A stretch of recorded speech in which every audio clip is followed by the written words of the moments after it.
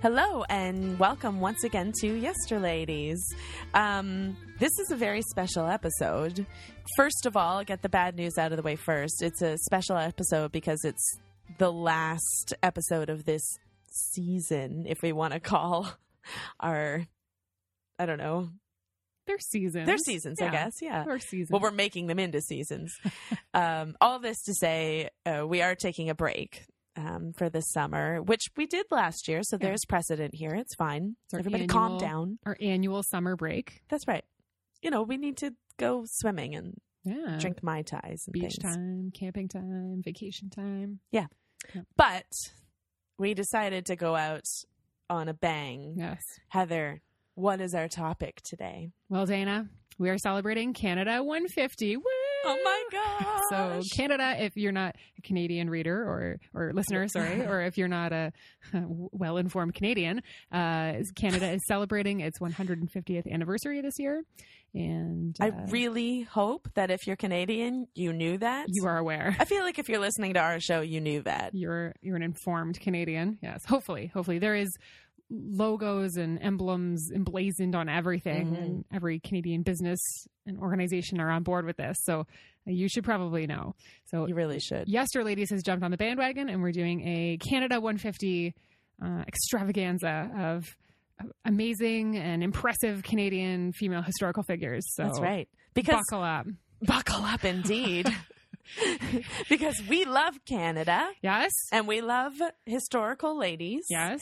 So it's a marriage made in heaven. There's no better combination here. That's and right. We're going to take you on a ride through time, through geography. You're going across the country.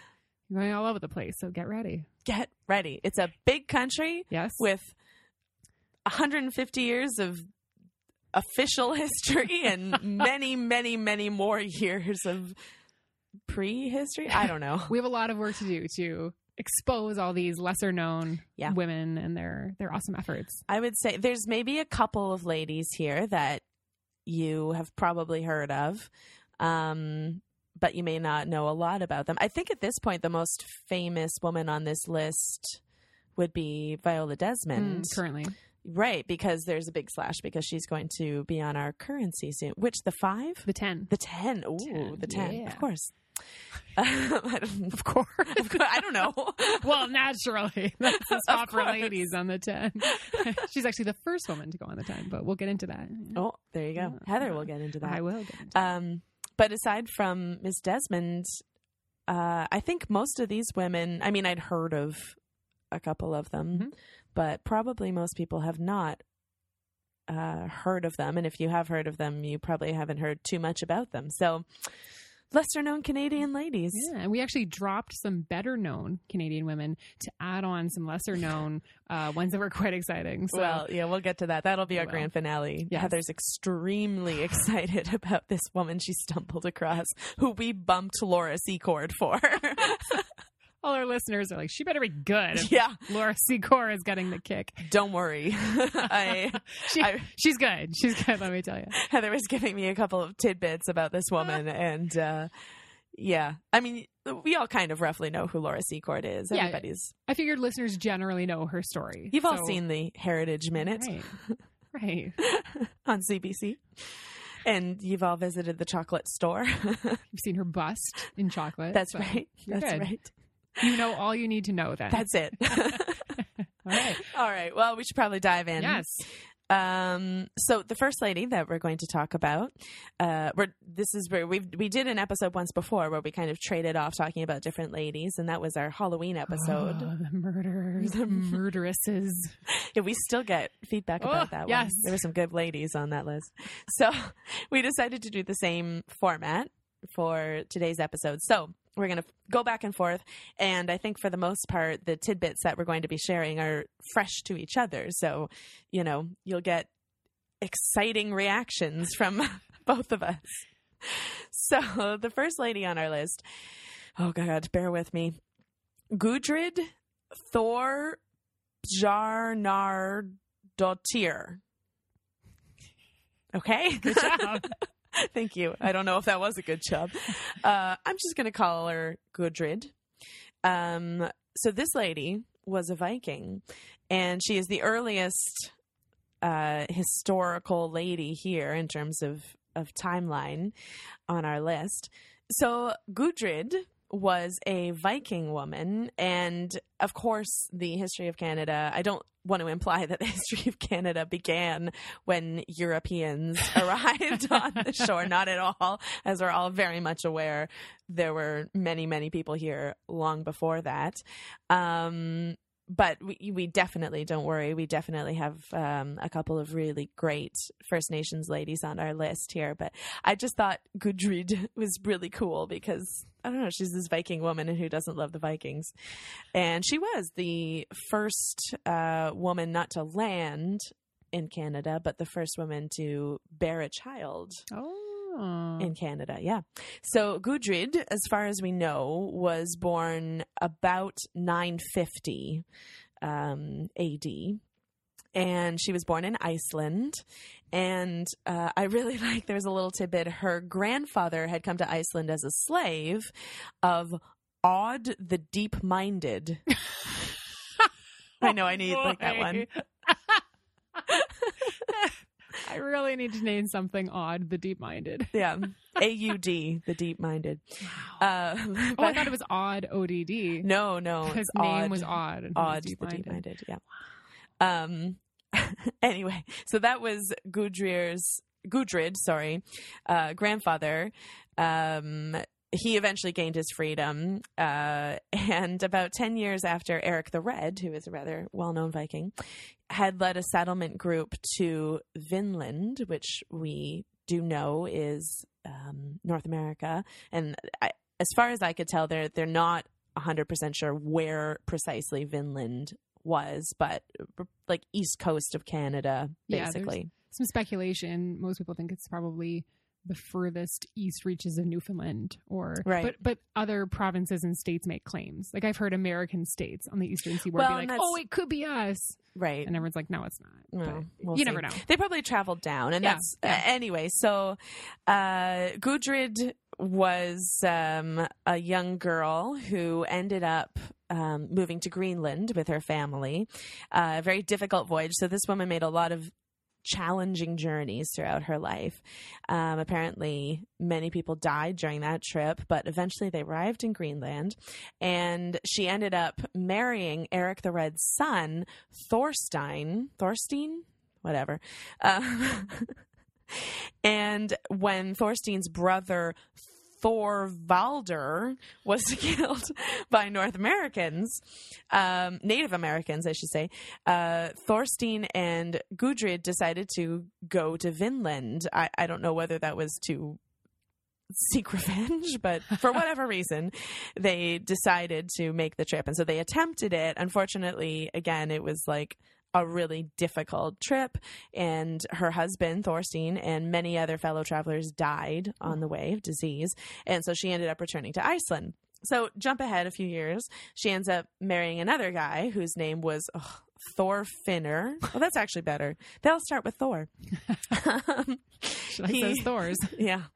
He was a wealthy guy of royal descent who came from Greenland to Iceland, and after they married, they went on an expedition, there we go, to explore and start a settlement in Vinland. So she finally made it to Vinland, and on this trip apparently there was a total of about 60 men and 5 women. So she was one of these 5 women. And they took livestock, and they got permission to use this like abandoned house from Eric the Red's other son or something. The details are sketchy. I mean, these are Vikings, keep in mind. You know, like 1000 AD. So yeah, you can see why it'd be sketchy. Exactly. Almost exactly 1000 AD, not BC. AD, sorry. What we do know is that in the autumn of the year, 1004, that's hard to say, isn't it? Gudrid gave birth to the first European born in North America. Oh. And I don't know what the child's gender or name was, but still. So they spent 3 years in Vinland, and they might have traveled as far south as Manhattan, but eventually unstable relations with the Native American population, who the Vikings called Skraelings. I've heard that before. Yeah, same. And ended up forcing the Vikings to head back to Greenland. And eventually, Gudrid, she went back to Iceland. And by that point, she got back to Iceland, and apparently Christianity had become the main deal. So she ended up converting and became a nun. Wow. Yeah. And apparently, just to round out her life, so in the 11th century, women almost never traveled alone, but reportedly, Gudrid traveled by foot from Iceland to Rome and supposedly met with the Pope and reported about Christian life in Iceland and Greenland, and maybe even in Finland, although she wasn't a Christian when she was over here. So, oh my goodness. Yeah. It's quite the backpacking trek for this sure is. Gudrid. It sure is. All right, so I'm going to tell you about the first Native American on our list. Her name is Saint Kateri Tekakwitha, and you may have heard or know her as the Lily of the Mohawks. So It's a good name. I like it. She was the first Native American to be canonized as a Roman Catholic saint. So there are a small group of Native Americans but canonized, but she was the first. So she is now a Roman Catholic saint, and she was an Algonquin Mohawk laywoman during her life. And what I really enjoy about her, there's some good names in this episode. So her name, Tekakwitha, which is Algonquian, means she who bumps into things. Seriously? That's what I read. So I was like, wow, my name should be Tekakwitha, but yeah. So that could be my new name now. But any mic bumps you hear, I swear they're all Heather. I will claim all of them. Yes. It's not true, I'm sure. So she was born in 1656 in a Mohawk village called Asurnanon, which is in present-day New York State, so just south of the St. Lawrence River, pretty close to the Quebec border. And unfortunately, a smallpox plague swept the village and killed her family, and she contracted it as well, and it left her horribly scarred, especially on her face. So she always had a very modest personality and very soft-spoken, but I think part of this the scarring contributed to that. So they described her as sometimes wearing a blanket over her head a lot. Like she didn't want to be seen. She didn't go to social events within the village. She liked to kind of stay on the outskirts. So very introverted, and I imagine probably because of the scarring. Mm-hmm. So anyway, kind of an unfortunate beginning to her life there. She was the daughter of a Mohawk chief, so high up in the village structure. But at this point, in Native American villages, there was a lot of disease, there were a lot of attacks, and there was a lot of movement. So villages were being consolidated. So there were like Algonquins and Iroquois and Mohawk and all these different tribes fighting, but also amalgamating. So if like half your village was wiped out, you might amalgamate with a neighboring village to have a better lifestyle. Anyway, so this happened to her a couple times. So she was moving around. At age 19, so by 1676, some Jesuit priests came to the village with the aim of converting the members. And most people were not interested, but she was very interested. And it seems like her personality kind of lent her an advantage here, because she was always very docile, very obedient. She had that kind of personality that they were looking for. So the Jesuits were like overjoyed. They're like, this is the native gal for us. So they baptized her and they renamed her after St. Catherine. So that's how she gets Kateri as her first name. And also, before she converted, she had refused to marry. So I was reading that usually around 13, girls in her tribe started getting some family pressure to marry, at least look around. And she just like completely refused, like had no interest. And at one point they were telling a story where her aunts were like, oh, we'll set her up with this guy. And they had this young man go over and sit next to her at a social gathering and offer her a corn dish. And it was the tradition that if the young woman accepted the corn dish, it indicated that she was interested in the young man. So he offers her this dish and she's like not into it and leaves. so her aunts were like putting all this pressure. Yeah. And she just refuses so long that everybody gives up. And they're like, they write her off as an old maid. I think she was like 17 when this happens. Yep. Poor Kateri. So they kind of accept, okay, she's a spinster. Right. And she really seemed to want it that way because they were interested young men. So good for her. There you go. Follow your dreams. And in 1677, after she's been baptized and converted and baptized, she leaves her village and moves into the Jesuit mission village of Kahnawake. which is just south of Montreal. She lives there for a couple years until her death. She died quite young. At one point, the village is attacked by Mohican warriors. The villagers fight them off, and Kateri joins with other girls who are helping the priests tend to the wounded and bury the dead and bring food and water to the people who are defending the village. So she's quiet but helpful. And she took a devout vow of perpetual virginity. Oh, but she wasn't a nun. She was not a nun, but she had a couple friends and mentors in her circle who, when they found out about nuns, because they'd never heard of nuns before, they were like, "Oh my God, we want to be nuns." But there was no like apparatus in place to do that. Right. So later the church, while they did canonize her, they were also sort of recognized that she would have been a nun if that had been open to her. Like if they wanted to, her and her friends wanted to start an order and a convent. Right, they just didn't have like the bureaucracy to do that.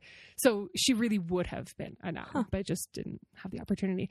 So she died at age 24 in 1680. And this is where things start getting mystical. So witnesses reported that her scars vanished on her face, and it appeared radiant and beautiful like minutes after her death. And she appeared to 3 people right after her death, her closest, the priest and a couple of her closest friends. And after this, people started making pilgrimages to her gravesite, and miracles were reported, and enough evidence was accrued that eventually in 1980, Pope John Paul beatified her. And then in 2012, so just quite recently, Pope Benedict canonized her. So there you go. She's the first Native American saint. Woohoo. Pretty cool. Yeah. I like it. All right. So moving right along in history, we're going to move up to Mary Ann Shadd, who she might be one of the women on this list who you've maybe heard of. She's a pretty decently well-known figure in Canadian Black history and American Black history, because she straddled the border and kind of moved back and forth throughout her life. And in local history. She's local history, exactly. Figure, which is one of the, from Windsor, Essex County. One of the big reasons I wanted to cover her. I've always really liked her. Likewise. Yeah. So Mary Ann Shadd was born in 1823 to free parents in Wilmington, Delaware, and she was the oldest of 13 children. Ooh. Big families back then. So her family highly valued education. And so when Delaware decided as a state that it was now going to be illegal to educate African-American children, they rightfully so, I think, moved their family to Pennsylvania, and Mary Ann had a Quaker education. Oh, very cool. Yeah, which is really cool. Yeah. So with that education, again, this was something that she very highly valued, I'm sure based on her family background. And so she became a teacher herself, and she taught as an adult throughout the northeastern states. And kind of before this period, just wanted to insert that her parents were very active on the Underground Railroad. So she also grew up with I think it'd be hard not to do as a Black American at that time, with a heavy sense of, the injustice and taking action, which I think is pretty cool. So, when the Fugitive Slave Law was passed in 1850 in the U.S., which was briefly a law that allowed slave catchers and owners to pursue escaped slaves above the what's the parallel? The Mason-Dixon. Oh no. The 42nd parallel? 42nd, 49th parallel, whatever. Yeah. That parallel. The halfway horizontal line in the U.S. So basically, they were allowed to pursue slaves and try to capture them in the northern states, which they had free states. And in free states, so, exactly. That's the point. Yes. And so it made it. Whereas before, escaping slaves could get to a free state and be safe, after 1850, they were no longer safe. So I think this even being free Blacks, Mary Ann and her brother, this was still a threat to people who were free Blacks. They were often captured and taken into slavery with the bogus claim that they had been slaves. So it really wasn't safe for Black people anywhere in the U.S. at that point. So it was at that point that Mary Ann and her brother decided to emigrate to Canada, where slaves were safe because they were free.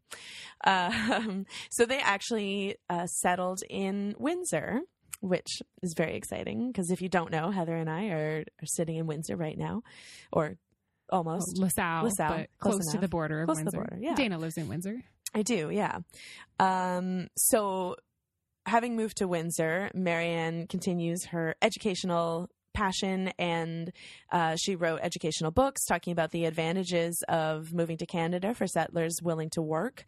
And she also set up an integrated school in Windsor that was open to anybody who could afford it. So it wasn't, I like that too, that it wasn't even just a black school. It was open to anyone. Yeah, that's awesome. Mm-hmm. So about the same period, she also began a very now well-known newspaper called the Provincial Freeman, again, run out of Windsor, at least in the early days. And the point was to promote information about the successes of Black people living in freedom in Canada. And so she was the first Black woman in North America to publish a newspaper, although unfortunately she had to have a man stand in for her as the apparent publisher, although she was definitely running the show from everything I've always read. And you really should look up more about the Provincial Freeman and Marianne Shadd, because she was pretty awesome. I read that it was the first newspaper published by a woman in Canada, not even a colored woman. I could be wrong on that, but I think I remember being impressed that it was a colored woman. That may be the case. Yeah. I mean, given the time period. Yeah. Because this was 1853 that she started the newspaper, and ran until 1860, so kind of up until the Civil War. And she provided strong editorial commentary, culture, and information about things going on in other places. And it was a pretty popular paper at the time and circulated throughout Canada and in other major northern cities across the U.S. So eventually she moved to St. Catharines and then Toronto. Eventually she married Thomas Carey and became Marianne Shadd Carey is her full name, in 1856. Eventually, she ended up returning to the U.S., but before she did that, she got her Canadian citizenship, which is awesome. And I can kind of see why she returned to the U.S., probably motivated largely by the Civil War and trying to make a difference there, because she became a recruitment agent to support the Union side during the Civil War. Eventually, she moved to Washington, D.C., where she continued to teach. And then she ended up going to law school and became the first Black woman to complete this degree at Howard University, and only the second Black woman in the U.S. to earn a law degree. And she did this at the age of 60. No. Yeah. That's awesome. Isn't that fantastic? She just gets better and better. I know. She's so cool. She is so cool. I love that. Yeah. So it's never too late to become a lawyer if you really want to do it. If you're 58 and sitting out there like, law is not in my future, you got no excuse. You are wrong, my friend. Yeah. So she went on to write continually for newspapers, including the National Era and the People's Advocate. And then in 1880, she organized the Colored Women's Progressive Franchise. She just kept starting things. Yeah. It was really awesome. And then, it got to the point, the suffrage movement was kind of humming along by this point, and she ended up joining the National Women's Suffrage Association, and she worked with Susan B. Anthony and Elizabeth Cady Stanton. And she also ended up testifying before the Judiciary Committee of the House of Representatives, and ended up being the first Black woman to vote in a national election. Nice. A U.S. national election, we should say. And she passed away in 1893. Wow. All right, the next young lady on our list is Marie-Madeleine Jarret de Vescher. Had to put a Quebecois on there, of course. At least one. Mais oui. That's all my French right there. Very nice. So Marie-Madeleine was born in 1678 in Verchères, Quebec. Named after the family last name. She was the fourth child of Francois and Marie, and her father had come from France as a soldier in 1665. He was 24. His regiment was disbanded, and if you listen to our Filles du Roi episode, that company was the company of soldiers that the Filles du Roi were brought over partially to marry, because there were all these just single soldiers roaming about the colony, and that's a terrible idea. Dangerous single men, just horny single men, right?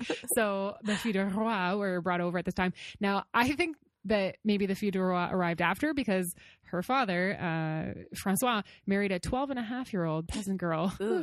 So maybe the Filles du Roi hadn't made it down the river yet. But anyway, so Marie, her mother, was quite young, and but her father was a nice guy. His Frontenac, his superior, tried to submit papers to make him a noble, but it never went through. So anyway, he was like a big colonizer, and the family had a prominent position in the colony, is what I'm trying to say. So they were granted land on the south side of the St. Lawrence. They had a couple islands added to the parcel, and they named it Verchères after their family last name. To have just a couple islands. Just a couple islands. I know, I saw that. I was like, I want 2 islands in the St. Lawrence. One isn't enough. One is not enough. So the family built a settlement, and they built a fort. And I think of forts as like big military installations, but the way my reading was describing is that almost every family, or every seigneur at least, would build a fort for the protection of all the families living and working on their land. And you had to do this because you were under so much danger by Iroquois attack, and they were being attacked regularly, and you would lose people right and left to Iroquois attacks. And this is maybe understandable from like an anti-colonialism point of view, where you're moving on to these people's land, they're going to attack you. So, but put that aside, the family have to defend themselves. Yeah. So they built a fort, and this is just like just log fort, it's pretty basic. And so the family had workers living on the land, and Marie Madeleine had many younger siblings. 6 siblings were born after her. She was 4th, and then more were born later.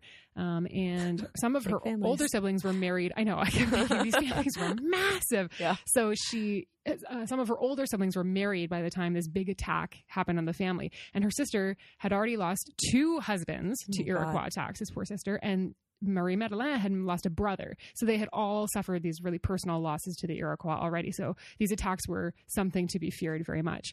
And so in 1690, the settlement was attacked. The Iroquois knew it was not heavily defended, and a whole group of them hid in the woods and then attacked, and they kidnapped a group of 20 field workers at like 8 a.m. in the morning. It was October, and Marie's mother was away. Her father was away. Her mother was there, but her father was away.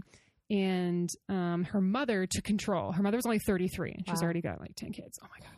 So, and there were very few men around the fort to help with the defense. So her mom took charge. Wow. And she took command. She repulsed the attackers multiple times. So they attacked multiple times. They fought them off. And the attack lasted 2 days, and the group only lost 1 guy. So it was L'Espérance. so not bad. I mean, not bad. Pretty commanding. And you can see where Marie Madeleine got her, strength from. She's got this strong mom who's not afraid to step up and take charge. So 2 years later, in 1692, the same scene repeats, but this time her mom and her dad are gone. So Marie Madeleine is alone. Well, not alone, but her parents aren't there at the fort.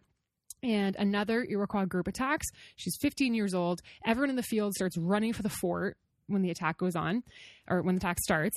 Marie is caught by her kerchief by an Iroquois warrior, like around her neck, unties it and bolts and makes it to the fort, which is the most terrifying thing I've ever read. Like, he's got you by the scarf. My God. The presence of mind to undo it. To undo it. That's amazing. And race to the fort. She shuts the gate behind her. There's only one soldier on duty. So she runs up to the top of the fort so she can see what's going on. She puts on a soldier's hat and starts shouting commands at everyone in the fort. And I guess there were a couple women who were wailing because they had seen their husbands dragged off, which... Okay, understandable. And so Marie Madeleine starts shouting commands. She grabs a rifle and shoots it off, which alerts all the neighboring forts, everyone within hearing distance. And so she knew that reinforcements would hopefully soon arrive. And she starts making a lot of noise and making it look like there's more people in the fort than there were. She said she was trying to do everything she could to make it seem like there were lots of people in the fort. So eventually the Iroquois clear off with a bunch of the hostages. Some of them were later released to the family, but not everyone came back. And after the Iroquois group had left, about 100 French settlers arrived as backup, but by that point they didn't need them. And so she was credited with basically saving everyone that was in the fort because she sounded the alarm. She shut the gate. She had the presence of mind to take command. So, she's her mother's daughter.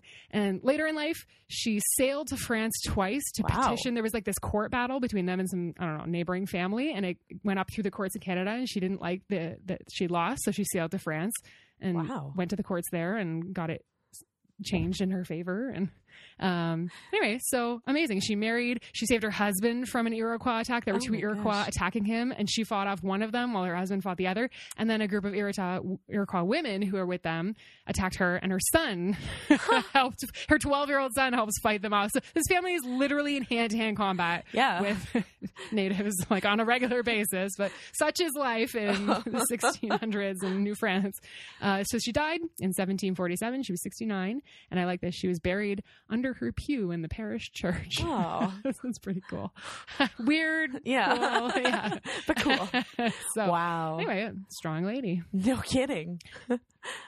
All right. So the next lady on our list, another story of Native attack and and dealing with that. Such a complicated history, really. I mean, it's like, you know, you're rooting for people who are trying to save themselves from attack, but at the same time, it's like, you get why they were being attacked. Sort of rooting for the attackers at the same time. Yeah. Complicated. Yeah.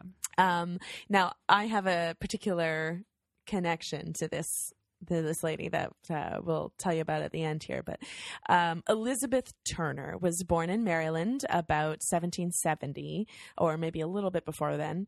And her family were farmers. They had a sugaring camp that they kind of ran with the neighboring family. And the kids, Elizabeth and her friend and like their brothers, they would often be out in the woods, like, you know, tending to the maple trees or whatever you do for sugar, you know, all that stuff. So this was in around Pittsburgh. The family had moved there by 1780 or so. And at this time, the Wyandot tribe had really been trying to push back against white settlement with a lot of raids where they would kill livestock, and then sometimes they would kidnap some of the white settlers. So unfortunately for Elizabeth, she was out in the woods one day with her brothers and some friends, and they were attacked, and two of the boys were killed, and Elizabeth and a couple of the other kids were taken captive, and she was a teenage girl at this point. So they the Wyandot tribe took her with them, leaving Pittsburgh, and they kind of slowly traveled to some of the other native villages on the lower and upper Sandusky rivers, and eventually to the shores of Lake Erie. So during this period of several years when she was a captive, she quickly became very well known among the Wyandot for her bravery. Just a couple of stories to illustrate that. So at one point, she was working on a corn patch, and she had some native women were with her, and these native women decided to take a break, and they quit and they sat in the shade and stopped working. So Elizabeth thought, like, I want a break. So she also stopped working and went and sat in the shade while her companions did not like this, and they threatened her, but she stood up to them so forcefully that they ran back to the camp and reported her to the chief. But the chief and his friends were very amused by this incident, and they praised her for her bravery. And later in life, she said it wasn't bravery, it was simply desperation. Eventually, the Wyandots admired her spunk so much that they adopted her into their tribe, and they treated her as a sister and treated her as well as they did any other woman in their community. And so she tried her best to kind of keep her spirits high and not let herself be bullied. And she got this reputation of standing up for herself, so they ended up giving her the name Chestnut Burr because they said she would sting like a burr whenever someone bullied her. So she did not live out her days in capture. In the fall of 1782, the Wyandot who had her with them left Sandusky, that area, and they traveled north. And eventually they met a Shawnee tribe, and Elizabeth noticed that one of the people in this community was a white man, even though he dressed and acted like a member of that community. And she discovered that he was a trader who had been adopted by the native trader, Trader, not a traitor, I should say. So he had been adopted by the Shawnee tribe, and he had been been with them for 8 or 9 years, and his name was Alexander McCormick. So Alexander McCormick, of course, was also surprised to see a white woman with the Wyandot tribe, and he quickly took a liking to her. And it sounds like it took him a while to convince her, but eventually he convinced her to marry him.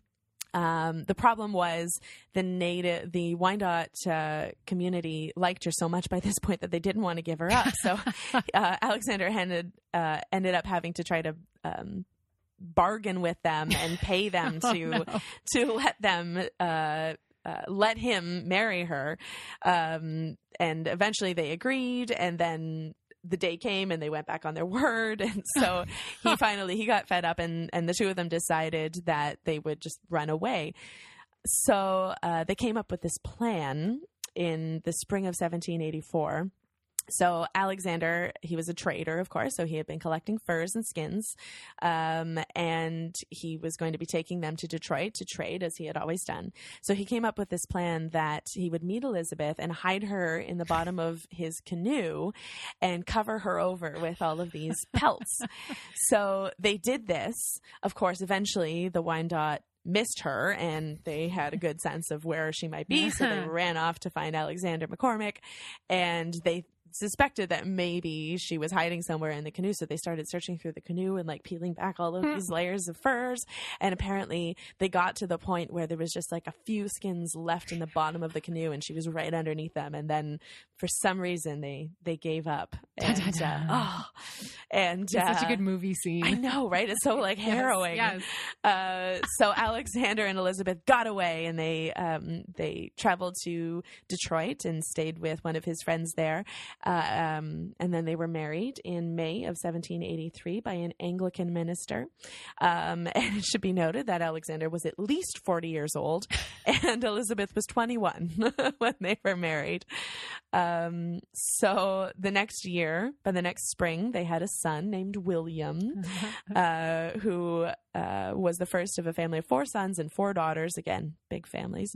So when William was born, Elizabeth wanted to try to get back to her family and take him for a visit to Pittsburgh, because her family all this time had no idea where she was. They probably figured she was dead. So it must have been a bit of an argument, but she convinced Alexander to let her do this. And for whatever reason, he couldn't travel with her. She took with her a native friend of hers, and the two of them, Alexander gave them a couple horses, and she carried William in her arms, this baby on her back, and her trusty bean pot, which is how she cooked all of her meals. And they traveled this very arduous journey all the way back to Pittsburgh. She stayed with her family for a while, and then they made the return trip back, which is just so cool. I always think of the family at that point in the story. Your daughter, who's been kidnapped as a tween, basically comes back as a young woman, alive, married, has a baby. Like that would be, it's Lazarus back from the dead. It would be absolutely incredible. It's crazy to see that happen. Exactly. So she gets back, and by this point, the American Revolution had ended, and Alexander McCormick made a decision. He was sympathetic to the British. He was a loyalist, and a lot of the Americans considered him an enemy. So he decided somewhere between about 1788 and 1793 that they would move across the Detroit River, and they ended up settling in Colchester Township, which again is very, very close to where we are right now. Less than an hour drive, maybe half an hour away. Yep, exactly. So this was a very unsettled country, and they ended up trading and farming and having a really good life and a happy marriage. Eventually, Alexander died, and Elizabeth moved to a well-known island around here, Point Pelee, because her son William had moved his family there in 1834, taking his wife and 11 children. And William was the first white owner, and there's a lot of history about Pelee Island, very interesting place. But he was the first white owner of that island, and that's the McCormick family settled there and were very strong there, as well as having relatives in Colchester. So Elizabeth spent her final years on Pelee Island, and in 1839, she was visiting friends back in Colchester, and she died at the age of 77. The personal connection is that I'm proud to say Elizabeth Turner is one of my ancestors. Yay. My grandmother on my father's side traces her roots back to Elizabeth Turner. And I always really loved the descriptions of Elizabeth Turner. Reminded me a bit of my grandmother, actually. This small woman, powerful, wouldn't let anything stop her. And Gutsy. Gutsy. Chestnut burr. And the connection that I have is that I worked on Pelee Yes. Island for a number of summers at an organization called the Pelee Island Heritage Center, which is my little plug for them today. Because if you visit the island, you have to visit the museum. It's right off the dock. And you can actually see the bean pot that Elizabeth Turner traveled with. They have it on display there. And so I got to, be the caretaker of Elizabeth Turner's bean pot for 3 summers. They have a display about her. So that was the first time I heard about her. And then when Dana said, well, I'm related, I was like, what? You're so cool. So jealous. Yeah. So we both have some pretty awesome connections. Yeah. All right. The next lady on our list is Viola Desmond. Oh. And she's been in the news lately. As we said at the beginning, she's going to be the face on the back of the Canadian $10 bill. So you may have heard of her, but if not, if you see a lovely young woman on the back of the bill, you will now know who she is. So that's Viola. And I like, there'll be 2 ladies on the 10. That's correct. Queen on one Queen side, Viola on the other. I've got a quote for that at the end. Oh. Wait and see. Okay. So Viola Desmond is known for being a civil rights icon in Canada and an entrepreneur, which I did not realize and found really neat. Mm-hmm. And she's called the Canadian Rosa Parks, but really, Rosa Parks should be called the American Viola Desmond. That's right. Because Viola took a stand 9 years before Rosa refused to get off the bus. So there you go. So Viola Desmond was a Nova Scotian woman who refused to give up her seat in the whites-only section of a movie theater. And they wanted her to move to the cheaper seats further back that were usually used by colored patrons. And she refused. So she was born and raised in Halifax. Now, I didn't read this in the research, but I suspect it was probably in the neighborhood of Africville, which is where most of the colored members of the city lived, which is awful that they would call it that. But she was always ambitious. Her parents were really active in the Black community, and she set out to establish a business at a time when opportunities would have been very limited for her as a person of color and as a woman. So she was a real fighter and very entrepreneurial. So she found a beauty school in Montreal that would accept Black students. She studied at the Field Beauty Culture School there. That's a great name. And she came home to Halifax and opened Vi's Studio of Beauty and Culture. And it was a Halifax beauty parlor and shop that catered specifically to Black women. And she didn't stop there. She also opened the Desmond School of Beauty Culture. So she had students coming in all the time that she taught, and launched a line of products sold at the shops.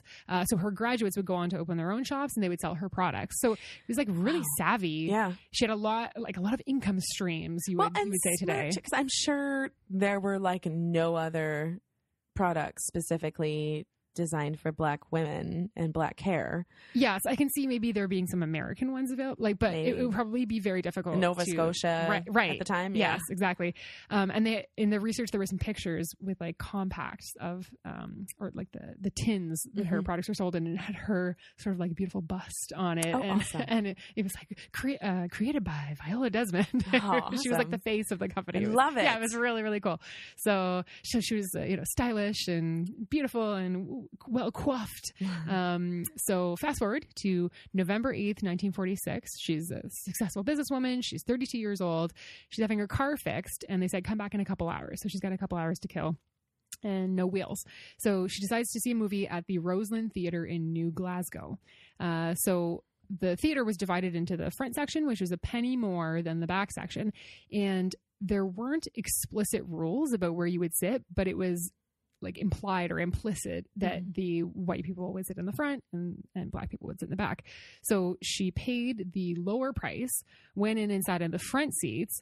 And then when an usher asked her to move, she said she refused, and she said, but I'll pay for the upgrade for these seats, because she really hadn't paid for those, the front seat price, but they wouldn't let her pay the difference. And the usher went to get the manager, and the manager physically dragged her out of the theater. Wow. So she's bruised and kind of battered, and they called the police, and she was arrested. She was arrested for 1 cent. And she spent the night in jail. Oh my God. And was released the next day after having to pay a $20 fine and $6 court costs. Wow. And the charge was that she was defrauding the provincial government because of the 1 cent difference in the amusement tax. So defrauded the government. Yeah. So, anyway, she's bruised, she's shaken, she's angry. So she hires legal counsel and appeals right away, but loses. And the Canadian government now says, like, the government then just wasn't ready to recognize racism and segregation and all of this. So she lost, which really upset her. And, despite her appeals, it was never overturned. So she becomes really active in the Nova Scotia, Association for the Advancement of Colored People, so like the NAACP in Nova Scotia. And in 1954, the province's segregation laws were abolished. So the work of her in that organization did bring change, which is wonderful. But she received a lot of negative attention. I mean, you can imagine in the 40s and 50s, this woman standing up to the system and how much, it's basically like online trolling just in person. It took a really big toll on her. She ended up divorcing. She shut down her business. She wanted a fresh start. So she moved back to Montreal, where she had gone to school. And I guess it didn't work out because she eventually moved to New York, and never really recovered, which is tragic. Yeah. And I was reading about this, and she died alone at age 50, 1965. In New York, and it just seems like such a tragic end, such a lonely end to this like strong, entrepreneurial, successful woman that this racial issue would result in all of that. Right. Yeah. Exactly.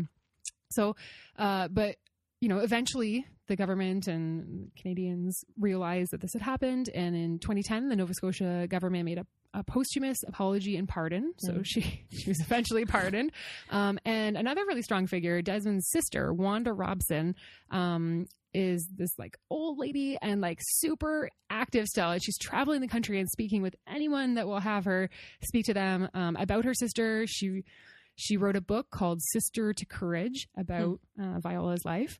And the book was published in 2010. In 2014, the Canadian Museum of Human Rights added a display about Viola. And New Glasgow, which I think is really appropriate, opened an outdoor theater and named it after Viola Desmond. Great. Yeah. I was that's like, very awesome. Yes, New Glasgow. And Government House in Nova Scotia has a portrait of Viola hanging there. There is now a Heritage Minute about her refusal, which you're not a Canadian historical figure until you have a Heritage Minute. Yeah. And like we said before, she's going to be gracing the $10 bill. And so her sister has carried on her legacy. And a quote from Wanda Robson, her sister, she was commenting about the Queen being on the bill, and she said, well, if you want another person other than the Queen to be on the bill, you've chosen the right person. So there you awesome. go.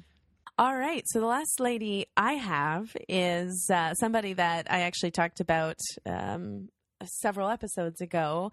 I don't remember what episode it was and why I brought her up. But anyway, the point is, back in April, I got the opportunity to witness this lady in action at the Supreme Court.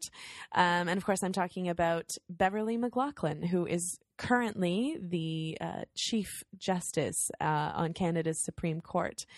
And she's a pretty cool lady. Especially after going and seeing that hearing, I wanted to learn more about her, and I thought it would be totally appropriate to put her on the list, especially since she announced just this month that she will be retiring in December and stepping down as Canada's first female Chief Justice. Very nice. So, big shoes to fill. She's also the only currently living lady on our list today. That's very true, yes. So she's the current woman. Yeah. Holding it down for the living ladies. Yeah, exactly. So Beverley was born near Pincher Creek, Alberta, and that's where she was raised. And she was the oldest of 5 children. I feel like there's been a couple of ladies on our list who are the oldest of pretty large families. oldest sisters. Yeah. They're kind of like that, pressure to like do everything succeed. And do everything.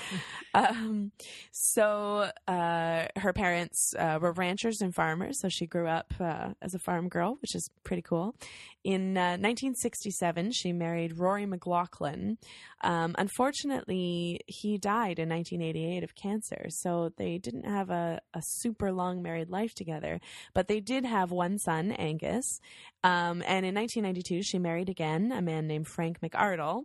And all that to get, out of the way, her personal life, because her professional life is the best stuff, I think, or the the most interesting and the most impressive stuff. So apparently she hadn't really ever considered a career in law until she was persuaded by her first husband and a professor that a tough-minded woman could break through the institutional barriers of the predominantly male legal profession. So she went on and got a bachelor's degree in philosophy from the University of Alberta. And then at the same school, she attended law school and was called to the bar in 1969. And her first job as a lawyer was with the Edmonton firm Wood, Moyer, Hyde and Ross. Very lawyery sounding firm, yeah. So eventually she ended up moving to British Columbia and became a tenured law professor at the University of BC.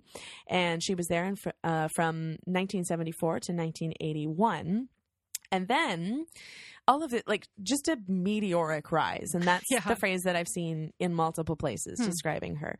Because at the age of 37 in 1980, she was appointed to the County Court of Vancouver. A year later, she was elevated to the BC Supreme Court. And in 1985 to the BC Court of Appeal. And in 1988, so like 8 years after she became a judge, she became the Chief Justice of British Columbia. And then 1 year later, in 1989, at 45, she became a Supreme Court Justice, which is pretty dang cool.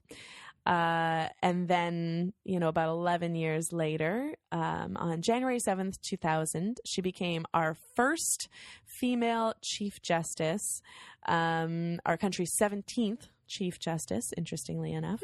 And also, she was our first female Chief Justice, also the first female Chief Justice of any Commonwealth nation's Supreme Court. Whoa. Yeah. Wow. I know. It's huge. Depressing, but exciting. I know, yeah.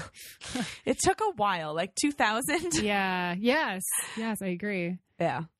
But she's had quite a tenure, obviously, 17 years. It's a long time. It's a very long time. And she is the longest serving Chief Justice. In mid-2013, she passed William J. Ritchie as the longest serving Chief Justice of the Supreme Court. So as the Chief Justice, as the Supreme Court, her position has always been one of kind of a centrist mindset, and she's really helped define our Supreme Court to be more of a measured centrist institution, and she always sought unanimous decisions among the 9 justices whenever she could, which has led to our Supreme Court being a quite effective and quite measured institution. And it's interesting because people comparing our Supreme Court to the Supreme Court in the U.S., that's a much more divided court, and you've got people who are kind of on the far left, on the far right, and our Supreme Court is kind of much more known for just kind of looking at the merits of a hearing and a case and kind of coming to a rational agreement as much as possible, and that's really come in thanks in large part to Beverly McLaughlin. So there's a lot here. We don't have time to, unfortunately, to go into everything that she's done, but she's been very active in issues of access to justice and social justice, and she's become a champion of Aboriginal rights. And under her kind of tenure as Chief Justice, gradually the notion has become entrenched that governments must consult and accommodate Aboriginal people before making decisions that could affect their rights and claims, which seems like a no-brainer, but right. Change is small. So she's been kind of a slow and steady kind of a mindset when it comes to judgments and making change to the justice system. And she has favored incremental changes based on kind of fact and careful consideration. So she also really championed greater communication among the justices. Apparently before her tenure, their communication tended to consist solely of like inter-office memos that they would like have slipped beneath each other's doors. When you're describing these changes she implemented, I'm like, what was it like before? I know. It must have just been a mess, like a fractious, non-communicating. Well, wasn't that bad, I think. No, probably not. But it just seems like the things she brought in are what you would hope it would be anyway. And yeah, it's kind of a good her like leader, really a good manager. Yes. So she's really brought forward the idea that they need to try to communicate more and come to unanimous decisions, which they often do. And the hearing that I was at, I think I talked about this in that previous episode, but it was a unanimous decision, which was really, really cool because it was interesting to see them all kind of having some back and forth and asking different questions. And like, it was clear that there were different viewpoints, but in the end they were able to kind of come together and decide unanimously what they wanted. That's great. Yeah. Like bipartisanship to get things done. That's really nice. Yeah, it's an effective way to get things done. So just, of course, there's any Chief Justice, there's contentious things over the years, and you can read about that. She's made her share of unpopular decisions and very popular ones. She spent some time at odds with Stephen Harper. Oh. Go Bev. I was going to say, as we should hope, but it's exposing our political views. Yeah, exactly. You can look those up. There's some interesting kind of debates that they had. And in the end, she has said that she's approached the writing of judgments as an act of love and craftsmanship. And she aspired above all to write clearly in a manner that was accessible to both the public and the legal profession, which is a very noble aim. And as somebody who works for an organization that supports access to justice and social justice and public participation in the legal landscape, it's really great that the person kind of at the very top of our legal establishment espouses those views. So I think she's really cool. Yes. Yeah. And as someone who teaches professional communication, that also warms my heart. Exactly. It's important. Yes. So as I said, Chief Justice McLachlin will be retiring from the bench on December 15th, 2017. So we'll be looking to see who her successor. Thank you. Is with interest. Thanks. And congratulations to her on a long and successful career. Absolutely. All right, and last on our list of exciting my ladies. Friends, we are ending with a bang. And as I said, we had some discussion before we started recording. Heather had stumbled across this lady and was going on and on and on about her. And I eventually said, I think maybe you should do this lady instead of somebody else who we had also had on the list. And after some back and forth, we decided to bump Laura Secord for Cougar Annie. Dana saw all my arm waving during my story about Cougar Annie, and that's basically the barometer. The more my arms flail about, the more as I bump my stand, the more we know that we should include someone. Yeah, so Cougar Annie is so hilarious and exciting and crazy that she bumped somebody else off the list who, arguably had much more of an impact on the country. So Cougar Annie is just sort of she's a common citizen. She didn't change the course of Canadian history or politics, but she's such a character that I hope you will agree that it's worth putting her on the list. So we wanted somebody really, really razzle dazzle at the end here. Okay, so Cougar Annie is an eccentric West Coast pioneer woman that you've probably never heard of, but after this episode, I hope you're a fan. So she was born in 1888. Her full name was Ada Annie Ray Arthur, and she immigrated to Canada from Glasgow, Scotland. So she had a tough life. She basically fought against the odds and worked hard against the odds her whole life. And this started even back in Scotland before she came to Canada. So she was married to a man named Willie Ray Arthur. And he was Willie Ray Arthur. Well, Ray Arthur is a hyphenated last name, but I'd like to call him Willie Ray because it sounds like just a scumbag name. So he was just like a real dud of a husband. And it starts out, he's an opium addict. This is not great. And he was a classic remittance man. So there was a whole category of people, in sort of like British upper class society or respectable families who would have these deadbeats in the family, and they basically didn't want to be embarrassed by them, but they don't want to completely disown them. They can't get rid of them. So what they do is they say, we will pay you a monthly sum to just get out of here. Like, go live anywhere else and stop embarrassing us, and we'll just send you cash. And as long as you stay away and don't bother us, we'll keep sending cash.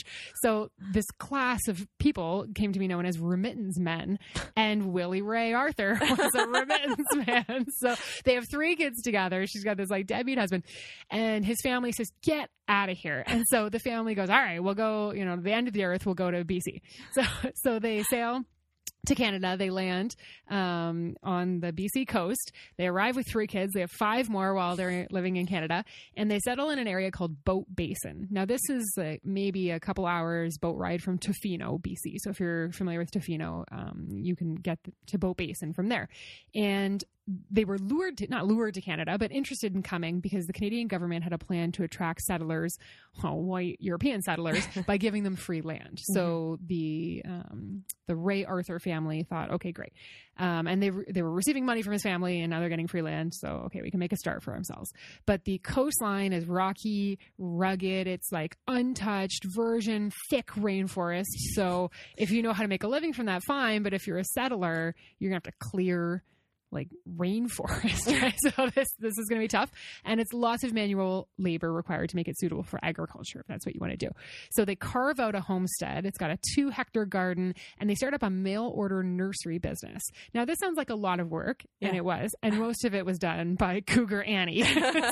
So one of my favorite details of her life is that Willie disliked manual labor. He was just this lazy layabout. So she was like, fine, you watch the kids, wash the dishes, since that's all you can do, and I'll do all the rest of the work. So that's what she did. She ran the business, and he was just like, just laid about the house and made sure that kids didn't die. So Willie. Anyway, 1936, Willie drowns. He meets his pathetic end. I really have no idea what happened to the poor man, but he drowns. So Willie.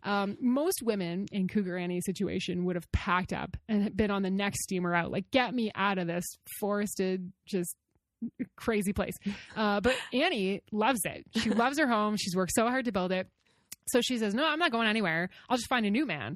So does she go about it the typical way? No. She starts advertising. No. She puts ads in farming magazines and newspapers. Okay, and one of these ads reads, I quote, BC widow with nursery and orchard wishes partner. Object matrimony. To the point. That's her whole ad. I think she's paying by the letter. Yeah. Yeah.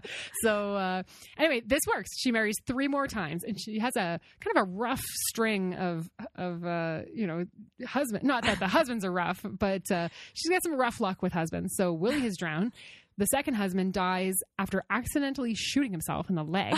So that sounds pretty awful. The third husband dies of pneumonia. The fourth tries to push her off a cliff, so she runs him off the farm with a shotgun. I mean, like, fair enough. Fair enough, exactly. Like, what kind of spouse tries to push you off a cliff? Oh my god. So, I mean, Cougar Annie sounds like a fiery woman. So I feel like there are 2 sides to that story, but nobody should be pushing anybody off a cliff. So, no. Okay. So she goes through 4 husbands and decides, well, that's it. Anyway, her kids. She had 8 kids. They were raised under a regimen of chores and discipline. And you can tell she's a strong, tough-minded woman.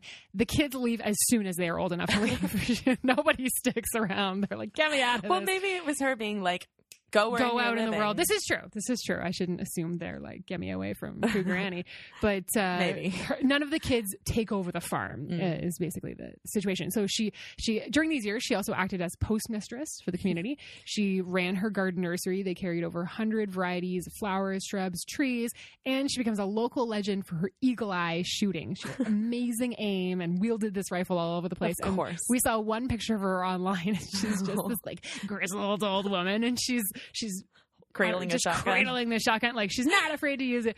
So over her years on her farm, she's said to have killed 80 bears and 62 cougars, and hence the name Cougar Annie.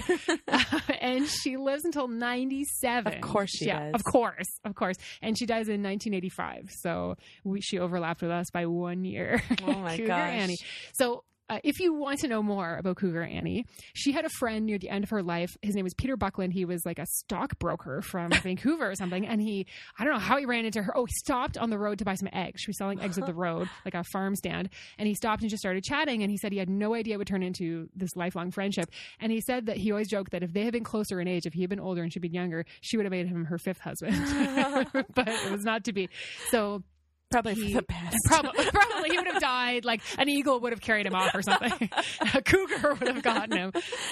So he purchased the property after her death and started the Boat Basin Foundation. And so the property has been turned into this ecological foundation. So they look at the land's ecological and historical significance. They have the Temperate Rainforest Field Study Center, and they have 6 off-grid cabins. They've built them like from cedar on the property and all this stuff. So it's like this cool eco farm research place now. Oh, wow. And Cougar Annie's house is still there, but it's like everything's kind of decaying and like crumbling back into the earth, and like all her tools are still there hanging, and everything's kind of rusty. And so you can visit. They do take visitors, but they said you have to be physically fit and like determined. There's not even a landing. Like the boat will just take you to the shore, and you have to jump out. Oh my gosh. And like wade up the beach to this farm. So and now Heather's determined to go there. I just added this to my list of like must do's in my life travel list. But anyway, so if you want to know more about the legacy of Cougar Annie, but watch for cougars when you're there. It's at the top of this, you said that she was, kind of a woman who didn't have impact on the wider face of our country. Sure. But I don't know. I kind of think she did. There's this ecological center there now. Sure. And I love that she's kind of, this determined, hardworking, gutsy woman. Yeah. And she's sort of the stereotypical gutsy pioneer woman, making it on her own and carving a life from the forest. Awesome. And shooting cougars. Absolutely. Yeah. So there you go. Cougar Annie. Cougar Annie. Well, she's a great way to end off, but yes. I think we've had a great assortment of women from all walks of life, so and grit and determination and hard work. And that's what they have in common. They've done the true. women we talked about. And of course, there are so many more amazing women in Canada's history, and I'm sure we'll cover more of them. I wish we could have done 150 of them. I know, for the 150th anniversary, but that would just go on forever. Yeah, nobody would want to listen to that. We're stopping this at the 4-hour mark. No. Exactly, but still, those are 8 ladies who maybe you haven't heard too much about before, if anything, and I think they do a decent job of kind of representing the incredible legacy of Canadian women that we have in this country, and the variety and the diversity and the impact they can make. Yeah, exactly. Absolutely. Yeah, women, of course, have done just as much as men to build up our country, and it's very important that we remember their voices as much as we celebrate the more obvious kind of founders of our country. So, John A. Macdonald, he maybe did a little bit, but Cougar Annie did her part too. Cougar Annie. That's her little piece of paradise. There you go. All right. Well, I mean, I think we should end by saying Happy Canada Day. Heather, what are you doing on Canada Day? Oh, gosh, I don't know. I'll probably make a strawberry pie and wave some Canada flags around. Awesome. I have my Canadian Girls Are the Best t-shirt that I trot out each Canada Day, and we'll probably get some fireworks and very dangerously light them off in the back, as awesome. Rob is wont to do. Well, on my part, I'll be, this is a little odd, but still exciting. I'll be marching in the Canada Day Parade in Windsor, that's not really the odd part. I'm part of that's pretty typical. Yeah. Well, I'm part of a community theater organization, and they march in the parade every year, but The odd part is that on our 150th birthday, I will be dressed as a princess.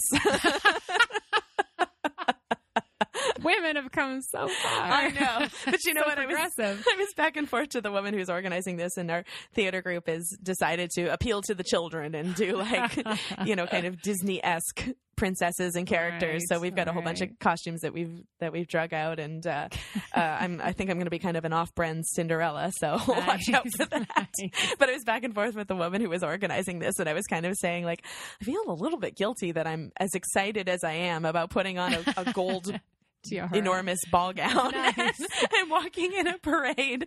But you know what? Lots of princesses have been feminists too, and we have covered some of them. So there you go. You'll be a progressive feminist princess, right. Gina. That's right. That's right. On Canada Day. But after that, I'll make sure to go put on my Canadian t-shirt and have a few drinks and celebrate our 150th birthday, because it's pretty dang cool. And we hope you have a great Canada Day. If you're listening to this on Canada Day, we hope it's been awesome. And if not, we hope you have great plans lined up. That's right. And again, this is it for the summer. So we'll wish you a happy Canada Day and a wonderful summer. And you know what? I'm just not going to bother with all of the usual ending stuff, because you've heard it before. And you know our social media. Exactly. You know where to find us. Exactly. We're already running long. So We're good. Have a great summer. Stay safe. And happy Canada Day. And we'll see you in the fall when we start launching again.